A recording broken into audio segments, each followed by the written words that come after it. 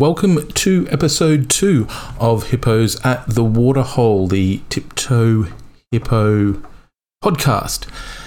Last week we talked about the collapse of long-term capital management and what we can learn from it as traders ourselves. And we continue that theme this week with another famous example of poor money management leading to a catastrophic failure of a financial institution. And it doesn't get too much bigger of a financial institution than the Barings Bank. Barings Bank was founded in 1762, and Barings was not just the oldest merchant bank in London, but it was a beacon of prestige in the international finance sector. It had an illustrious history and an influential role in shaping global finance, and its power resonated across both the centuries and the continents. It was a significant player in momentous financial transactions. Barings Bank, for example, was at the heart of the Louisiana Purchase in 1803, which was a deal that drastically changed the landscape of the United States. It was also instrumental in financing the Neapolitan Wars, underpinning the economies of nations during pivotal moments in history. Its noteworthy contributions extended into the expansion of the North American railway system, further establishing its mark as a global financial titan. At its zenith, Barings Bank managed billions and billions in assets and positioned itself as a financial titan unmatched across the world. Its stature was so immense that it was often dubbed the sixth great power of Europe, its influence on par with the leading nations of the time. Moreover, Barings Bank's clientele was as elite as its reputation, holding the prestigious title of being the personal bank of the British Queen. And from its origins as a family enterprise, it transformed into a significant global entity, extending its reach to serve monarchs, governments, and prominent corporations right around the globe. Its reach was particularly noteworthy in the Far East, where Barings Bank had a significant presence. As a major player in international finance, it extended its influence across the Asian markets, further solidifying its standing as a globally recognized institution. Yet even with such a robust legacy and global influence, Barings Bank encountered an unexpected downfall in the mid-90s. The stark turn of events serves as a poignant reminder that no institution, regardless of its prestige or size, is impervious to the potential consequences of inadequately managed risks. So what went wrong? Well, the figure at the heart of the downfall of Barings Bank was a man named Nick Leeson. Leeson was a young, ambitious trader who quickly climbed the ranks despite his modest beginnings. Leeson was raised in Watford, England, and begun his career in finance at a brokerage house in London before joining the operations team at Barings Bank in 1989. Within a short span, he displayed a knack for understanding complex financial instruments and rapidly ascended to a position of authority within the bank. In 1992, Barings gave Leeson the mandate to head its futures operations in Singapore, where he was tasked with trading on behalf of the bank and reconciling trades, effectively handling both the front and back end operations. You can see where this is going. This dual role violated a key risk management principle of segregation of duties and provided Leeson with the autonomy that later proved disastrous for the bank. Initially, though, Leeson demonstrated remarkable success with arbitrage trading, particularly in the Japanese government bonds and the Nikkei futures contracts. His early wins bolstered the bank's confidence in him, granting him an alarming amount of independence. However, unbeknownst to his superiors, Leeson had begun to make unauthorized speculative trades, betting on the future direction of the Nikkei 225 index. These trades were kept hidden in an obscure account aptly numbered 88888, masking the mounting losses that Leeson was accruing. And of course, anyone who knows the number 8 is a lucky number in Asian numerology. And so he thought that by labeling the secret hidden account as 88888, he would magically gain that luck. But unfortunately for both he and Barings, it didn't happen that way. So in 1995, this is when the grand gamble occurred. Leeson bet heavily that the Nikkei index would not experience a significant drop. But fate intervened with the devastating Kobe earthquake in Japan, which sent shockwaves through the financial markets and triggered a huge drop in the Nikkei.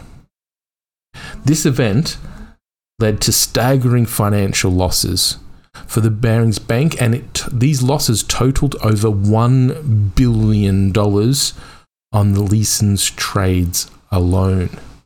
The unchecked ambition of a seemingly unassuming trader in the far-flung easts of Barings Bank, coupled with a dangerous lack of oversight, culminated in a crisis that spelled the end for the famous Barings Bank. The story of Nick Leeson is a sobering reminder of the perils of unchecked risk in the world of trading and investment. So while Nick Leeson's reckless trades were the immediate cause of Barings Bank's downfall, the incident would not have been possible without the severe lack of controls and oversight within the bank. It was this systematic failure in the operations of the bank that allowed Leeson's unauthorized actions to continue on and on undetected until it was too late to save the bank. Adding to this was the bank's insufficient understandings of the risks involved with his tradings. Leeson's derivatives trades were inherently risky, and without a clear comprehension of these risks and robust risk management strategies to rein them in, the bank was left very vulnerable. And then on top of that, Leeson had early successes, and this sort of bred into the culture that the bank had of risk-taking that bypassed prudence and instead valued potential profits above safety. It was a game of high stakes, and it was betting the whole future of the bank, and no one seemed to be considering the potential downsides of these trades. The Barings Bank disaster underscores the critical importance that everybody, from banks as big as Barings right down to us as retail traders, of the critical importance of risk management in trading. If we don't control the risks, if we let the risks run away, we don't have any control over them, no oversight, the results can be catastrophic.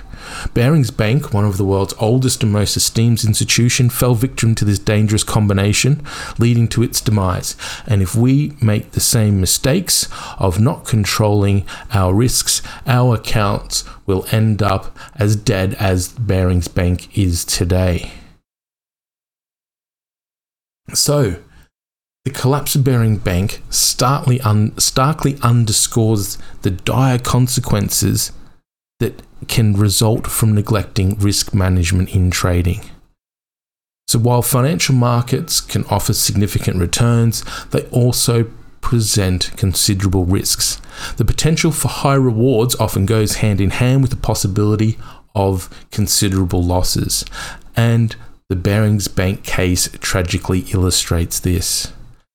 At the heart of this neglect was the culture of risk-taking and profits that took precedence over prudential safeguards and fund management safety.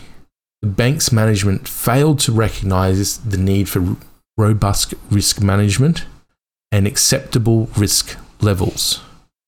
When risk management is overlooked, either at Barings or in our own accounts, the ramifications can be far-reaching. In the case of Barings Bank, It led to unprecedented financial losses and the complete dissolution of a centuries-old institution. But the impact extended even beyond the bank itself. Its collapse sent shockwaves through the global financial system, affecting market confidence and leading to increased regulatory scrutiny worldwide. However, the incident had severe personal implications as well for those involved. For Nick Leeson, it resulted in imprisonment and the end of his trading career. For the employees of Barings Bank, it meant mass job losses and the tarnishing of their professional reputations. The Barings Bank case reminds us all that risk management cannot be neglected. It's not just about protecting the bottom line, it's about safeguarding the integrity of the financial system when it's as big as Barings Bank, or preserving your account or your client's account in the case of fund managers. Balancing the pursuit of profits with the need to control risk is not just good practice, it's an essential strategy for the survival in this complex world of financial trading that we find ourselves in. The allure of substantial returns can lead investors and traders and financial institutions as big as Barings Bank down a path of excessive risk-taking. The prospect of sizable profits can overshadow the inherent risks, and as Barings Bank demonstrates, can lead to catastrophic outcomes. So, to strike the right balance, it's crucial to develop a comprehensive understanding of the trading systems that are being used and the awareness of how they react under different market conditions, their potential downside, and most importantly, how to mitigate these risks before they occur. Implementing robust risk management practices will significantly help prevent a single point of failure in our accounts. At Tiptoe Hippo, we understand this delicate balancing act and we prioritize risk management above all else. And we strive to protect our clients' funds in our managed accounts while seeking to deliver the strong performance. But our main commitment is to robust risk controls and an understanding that the market guides our actions every day, and we strive to prevent the kind of catastrophic failure that befell Barings Bank. And it's the same with our mentorship. Our prime driver throughout everything we tell our mentorees is about robust risk management. It's about making sure that the systems we create will be able to continue on trading safely through whatever market conditions are thrown at it. And this is shown by our returns over the past year and a half, where there has been significant market turbulence, significant bear markets, but our fund's performance has had minimal drawdown. And that's what we preach, and we'll continue to talk about these kind of things throughout our podcast and also in the blogs on our website at tiptoehippo.com. So jump on our website and have a look at our blog and take a look at the articles that discuss the various risk management and robustness techniques that we use. There's also a white paper on tiptoehippo.com that goes through all the statistical methods of testing your strategies to make sure that they're not curve fitted and that they're robust. And so until next week, when we'll continue to talk about great downfalls of financial institutions due to poor risk management. So until next week, when we talk about Société Générale, the French bank that catastrophically bore huge losses, I wish you safe trading and green pips. Until then, goodbye from Norm.